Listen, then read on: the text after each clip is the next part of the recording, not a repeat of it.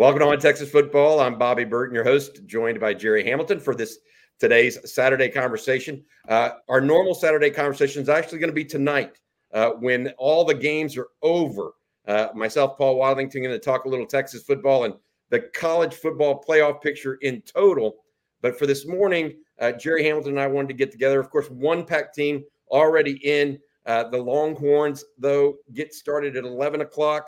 Then we have Georgia and Alabama at 3 o'clock, Michigan, Iowa at 3 o'clock, and then, of course, Louisville, Florida State tonight at 7, Jerry. Let's start with Oklahoma State and Texas.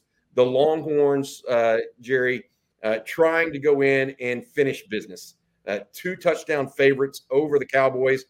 But Mike Gundy, if anybody in the conference has had Steve Sarkisian's number, it's been Gundy. He's won 2 games.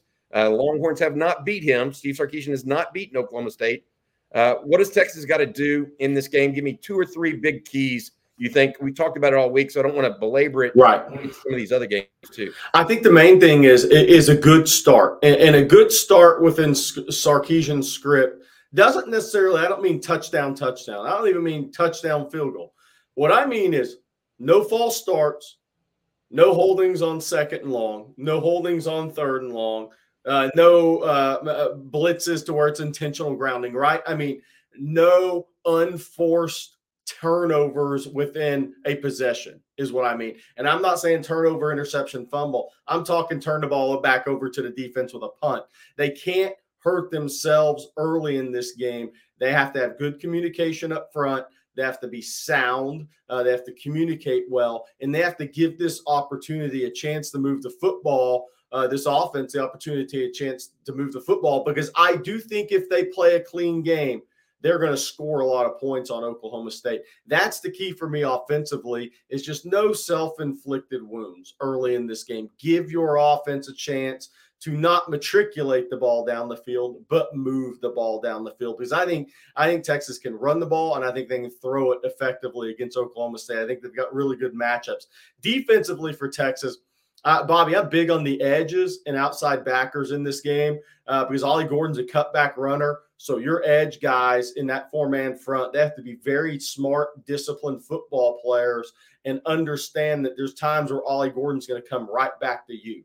Outside linebackers, I think Oklahoma State's going to try to hit you with the running back in the screen game. They're going to try to use Presley out of the slot with the slants right inside the hashes. So I think it's those edge guys and those outside linebackers Saturday. They're going to be so key for Texas.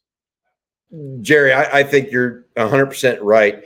And, it's like you started off by saying they have to start off right. They can't start off like Oregon did last night, going down 20-3. That just makes the hill so tough to climb. Doesn't mean it can't happen, but you need to start off a game that's a championship caliber game the right way, because you're playing another team that has proven that they can play to the end of a game also. Yep. Oklahoma State has proven that time and time again. So I agree with you. Get off to a good start here at 11 o'clock on ABC and get going. Another thing that I would mention, Jerry, that's important, I think, for this Texas team is following through on special teams. Keelan Robinson with the touchdown return last week. We know that Mike Gundy's talked about this as a positive for Texas that he's concerned with. Let's see how that plays out. And then the third thing is it's hard to account for the unaccountable, but you may throw an interception deep into your territory. You may give up a big play. You have to have a spine in a championship game. And there may come a time, hopefully it's a blowout, but most championship games are not. You have to have a spine. And at that time, Texas has to rise up either by making a first down or by stopping a team to a field goal or limiting them instead of letting them have a touchdown. So that's what it takes to win championship football, in my opinion. Longhorns favored by 15. But I will say this, any victory for me, just about any victory, is good enough to put them in playoff hopes consideration, given that they will be a conference champ and 12-1 versus who they might have to play afterwards. So let's talk about those other games that are going to happen later today next. Let's start with one that I think a lot of people are going to be watching. While this one's on ABC, the Texas-Oklahoma State game, Georgia-Alabama, Jerry, is actually on CBS. It's at 3. Alabama has come roaring back this season since their loss to Texas. Georgia's perfect on the season, the two-time defending champ. They're favored in this game clearly, but it's not a blowout type of favorite. Is the transformation of Jalen Milroe that people have talked about, like Paul Feinbaum even talked about it with us on Coffee and Football on Tuesday, has that really happened, or have they just found better ways to utilize him, and Georgia is going to be one of those teams that is good enough to neutralize Jalen Milroe? I think defensively for Georgia, I mean, think about Kirby Smart, Will Muschamp, Schumann, right? That's a lot of really good defensive coaches. They're going to force Jalen Milroe to make passes in the intermediate game, not first read throws. They're going to force him to make passes he generally doesn't want to make. I think Georgia's smart enough. They'll be schemed up well enough. They'll have good enough personnel to do that. So that is going to be the big test for Jalen Milroe right out of the gate in this game. I think Georgia will limit the run game of Alabama, and then they're going to force Milroe to make, I call them big boy throws. I mean, NFL throws, get off your first read, work into your progressions. It's going to be up to Alabama and Tommy Rees to scheme that up well enough to keep it Alabama in a lot of third and shorts. I think that's going to be so key for them in the first quarter and a half of this game. On the flip side, Alabama defensively had issues with QB run game last week. Georgia does not present that. So that's a good thing for the Alabama defense, right? But what is going to happen in this game for me that's going to be so key is health of Brock Bowers and obviously McConkey. They didn't play against Georgia Tech. They didn't need to play. They're going to play this week. And they're going to be key factors here. If Georgia's offensive line holds up in pass protection, I think Georgia's going to make some big plays against Alabama. I really like Georgia probably by 10 in this game. I'm thinking 27-17, maybe 30-20. I think Georgia's just got – I think they've got better personnel across the board right now in Alabama, and that's saying something because Alabama's a top probably 4 talented team roster in the country. But then the other thing with Georgia is, look, I think they haven't had the toughest schedule to get here, but they're going to be truly motivated tonight. It's this afternoon, and they haven't had to be up for that many games this year, which has been a good thing, I think, for Kirby Smart. He's not going to have an issue getting these guys up for this game. It's not just the playoffs. It's not just a win streak. You're playing Alabama, and the reality is, even though Georgia's won the last 2 national championships, probably 20 kids on that Georgia roster grew up wanting to play at Alabama, and they didn't have the opportunity to. And they're going up against Alabama, and Georgia is the best program in the country right now. And I think they're going to win this game by 10, and I think they're going to be up for this game. And I think Alabama, look, that while they won that game last week, they were after a couple of touchdowns called back, they were outplayed by Auburn. That's an issue Saturday at 3 p.m. for me. I agree with you. My take on this, Jerry, is a little bit different in that I just simply think they're going to keep Jalen Milroe out of the end zone. Yeah. I think it's going to be a 27-13-ish game. And I don't know that Alabama has played a good offense in a long time. And Georgia is a good offense. Yeah. They will move the football. And we saw what Texas, which is a good offense, did to Alabama. That's the difference here. They have a quarterback that can throw the ball. They have weapons galore, whether it's Brock Bowers or Ladd McConkey on the outside or any of the other wide receivers they had, plus a bevy of running backs at Georgia.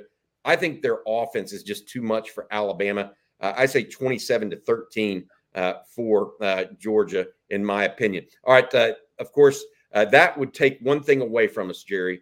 That means that we both think that Alabama beating Georgia is not the path for Texas. Of course, if it did happen, we think Texas would obviously be a real likelihood to go into the college football playoff, right, because they'll be a conference champ and have beaten one of the other conference champs head-to-head.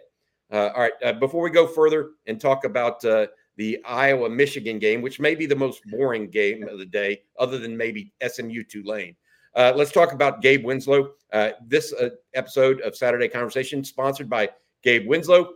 Visit him at www.mortgagesbygabe.com or email him, Gabe, KMC, KMG@gmail.com, calling 832-557-1095. Gabe is a lawyer, now a mortgage broker. He knows the ins and outs of the mortgage game as good or better than anyone. I don't do this read as well as Paul Wadlington, but I want to tell you, Gabe is as good as Paul Wadlington, if not better. We appreciate you, Gabe. All right, Jerry, let's go to the Michigan-Iowa game. This is a ridiculous matchup in so many ways. Yeah. First of all, strength on strength. The Iowa defensive front versus the Michigan offensive line. Michigan favored by 20 points in this game, essentially.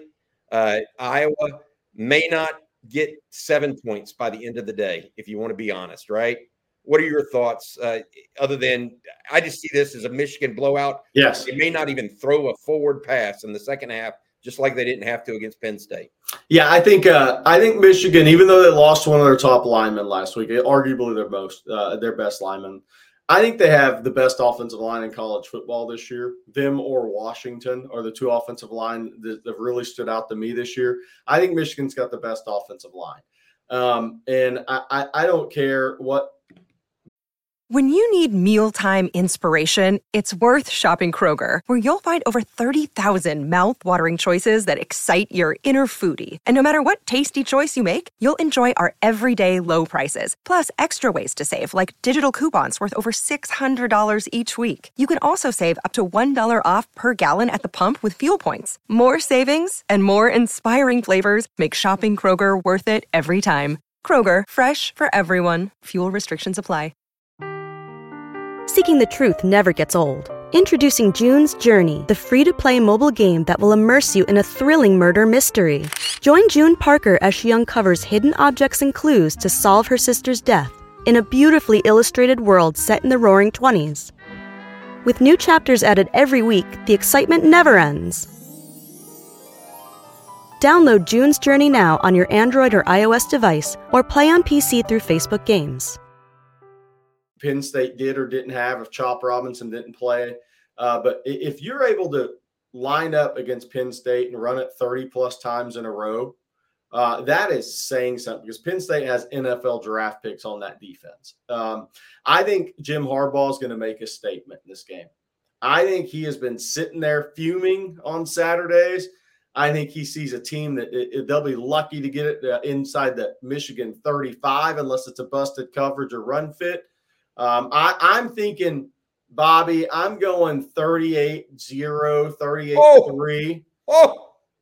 I think Harbaugh is going to try to make a statement to the Big Ten and say, you know what?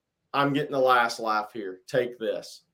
Wow. Well, I tell you what, that would be an embarrassing loss to an Iowa team that, you're lucky to score 24 on. Right. They've been so stingy on defense. But who have they played? I mean, that's the key, though. They play in the other half of the division in the Big Ten. Who have they really played that can muscle them one and then has better athletes on the outside than they do? I mean, they are very good defensively, but this is a game where I think Michigan's just going to dominate field position too. It wouldn't shock me if they don't have a couple of short fields in this game. We just expect so little of this game that we're not going to go in depth on it. Right. We just think Michigan's going to win. We don't know exactly how, but they're just a better team than Iowa. They've proven it all year. We expect them to do it again. Even though Iowa is 10-2, they just can't score enough. All right, Louisville, Florida State. That's the one everybody wants us to talk about outside of Texas, Oklahoma State. You know that. I know that. We've dealt with it all week. Heck, Tate Rodemaker comes up on Friday night and is listed as of Friday night. I haven't heard anything this morning as a game time decision. It's a 7:00 p.m. decision. I don't know if the fact that it's at night gives him a better chance of clearing concussion protocol or not, Jerry, but it's clear that that's what's going on with Florida State's number 2 quarterback. They already lost Jordan Travis, their number 1 quarterback. If they have to go to quarterback number 3, are they even in the ball game unless something weird goes on, or will they still have what you would think is a fighting chance? I mean, this is a weird situation right now. I think there's something weird that could go on is it could be bad weather. So there's a chance it could rain leading up to the game, rain during the game. Look, that could slow down a Louisville offense. and then the FSU run game, it could be the difference there, right? That's possible. I'm just throwing something out. I think the whole key here for Louisville is Florida scored 15 with a backup quarterback making his first start and Billy Napier's questionable play calling at the end of the half, right? So Florida really, in a way, gave that game away because FSU had 140 yards early in the fourth quarter. Total offense of a team that's maybe going to the college football playoff. They're not one of the best 4 teams, by the way, without Jordan Travis. So if Louisville can get to 24 to 27 points, I think it's going to be interesting to see what FSU, how many they can actually score in this game. I think Louisville can rush the passer. I think Florida State can rush the passer. Rushing the passer against Louisville is an experienced quarterback that's played a lot of football. Rushing the quarterback against Florida State is either a true freshman making his first start ever, playing his first meaningful action ever, or Tate Rodemaker, which clearly would not be healthy, and they would want to protect him. So who's going to pass protect better? I think both teams could run the football well enough in this game. I think Benson's very good for FSU. The key for Louisville, can they keep Keon Coleman from making big plays? I'm talking 30, 40, 50-yard flip field, flip momentum plays, whether that's punt returner, whether that's wide receiver and one-on-one contested catches. Then Johnny Wilson on the other side, another long arm guy with an amazing catch radius. If Louisville can control those guys and Keon Coleman doesn't make 2 or 3 first-round pick wide receiver plays in this game, I think it's going to be tough for Florida State to score 28, 29, 30 points if Louisville puts up 24 to win the game, with the exception Kentucky got them on a kickoff return last week. Louisville had 405 yards. Kentucky only had 283, I believe was the number. Kentucky scored on a kickoff return for a touchdown. So Louisville's got short special teams because Keon Coleman can beat you in the punt return game. FSU has athletes in the kickoff return game. But the whole thing for me is if it's not pouring down rain, something weird happened. If Louisville pass protects well against the FSU rush, I think Jeff Brom is going to put 24, 27 points on the board. Then can Florida State come back and score enough to beat them? I tell you what, that's the recipe for – I listened to you, and that's the recipe for a Texas berth in the college football play. That's it. I mean, it's as simple as that. And here we are, 12 games into a season, 13 at the end of the day for the Longhorns. And, if it comes down to that, it comes down to that. That's why they play the games. The Longhorns certainly rooting for Louisville in this game. Any other, thoughts on it before we, I will say this. Louisville is not the best defense, but they're not a horrible defense theoretically. Otherwise, they wouldn't be 10-2, right? They're a good team. They can be run on, which is what Kentucky did on them last week. But, they've scored points in just about every game this year. And that's what Florida State most likely will have a problem keeping up with either Tate Rodemaker at the helm or their third string quarterback at the helm. And it's a recipe for success for Texas, in my opinion. Will it come to pass? I'll tell you what, some people say, I use the old Michael Scott conversation or commentary. I'm not superstitious, but I am a little stitious. I'm not going to guess on this one. I'm not going to say a score or whatever. I'm just going to cross my fingers. That's my take on it. I'll say this. If Louisville has a good game offensively, I think FSU's in trouble. I'm talking executes, flow, feeling good about themselves. I mean, they beat Notre Dame 50-20. If Louisville has a really good flow, plays a clean game offensively, executes at a high level, I think FSU's in trouble. I am going to make a score prediction for Texas fans. I'm going to say Louisville 27, FSU 20. Oh, wow. All right, we're going to wrap this up here. But first, I want to say thanks to Gabe Winslow again. Gabe over at Mortgages by Gabe is a mortgage pro. Give him a shout, 832-557-1095. Gabe will be in the stands in about 3 hours here, 4 hours from when we're taping it in Arlington. Gabe, we wish you luck today, just like we wish every Longhorn fan luck with their home purchases. And please consider using Gabe before you set up a loan for your new home. 832-557-1095. Hey, Bobby, let's go over the two scenarios for Texas. Yes, this is what I wanted to get back to. So let's say Texas handles their business, and then Texas fans are sitting back saying, all right, what has to happen? I think there's two paths for Texas to get to the playoff. I really do. One is an FSU loss. If FSU loses and Texas has already handled business, I think they're in as the 4 seed. If, let's say, FSU wins, which we won't know until late, the other scenario is Alabama beats Georgia. I agree with what Joel Klatt said. If Alabama beats Georgia, that probably pulls Texas with Alabama to the playoff. And his reasoning is sound. Alabama's the SEC champ. Texas won at Alabama by 10 and handled their business and is 12-1.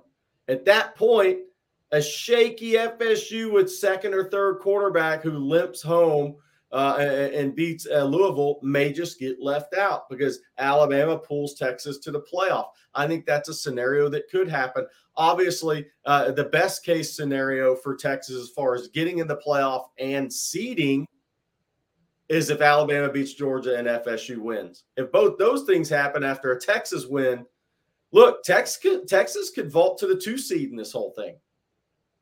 That's doubtful. That's doubtful. It's doubtful. Yeah. But it's not out of the realm of possibility. Yeah. All right. Jerry, I agree with you. I think it's time to let everybody get ready for the game, get excited about it, put your burnt orange on. If you're going to the game, make sure you go at least 45 minutes to an hour early than you expect. It is going to be bonkers in Arlington. Traffic is extremely bad, is my understanding, for Cowboy games in particular. This is obviously a game where not everybody even knows where they're going because they're coming from Austin, Oklahoma City, and parts in between. So if you're going to the game, make sure you get out there early and get your spot. Also, join Jerry. He's getting ready to be over at Jay Gilligan's this morning doing a live show with Aaron Hogan over from the Horn and Rod Babers. Guys, you know what? It's been a long season. It's been a great season, okay? It's time for the Longhorns to finish off right. And I've got one thing to say to that. Hook 'em.